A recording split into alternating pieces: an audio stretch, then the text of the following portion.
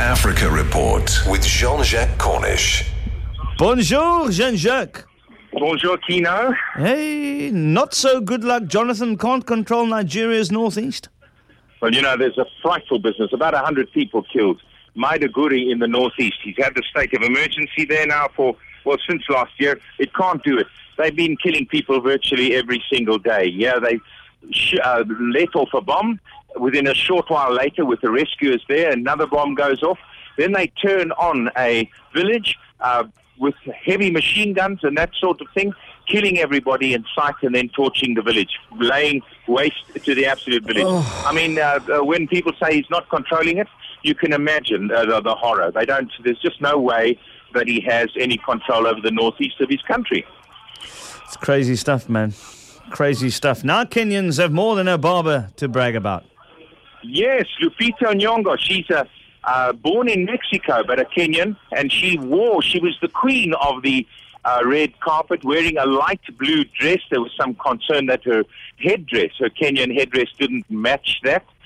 You and I as fashionistas, we should reserve our judgment on this one and talk about it at greater length. But, we're all, as Africans, terribly proud. 12 years a slave.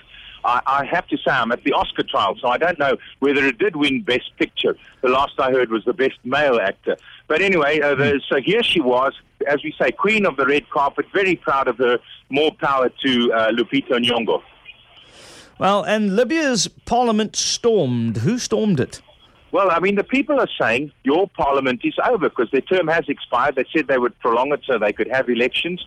We did have warnings that they would actually fire upon the MPs.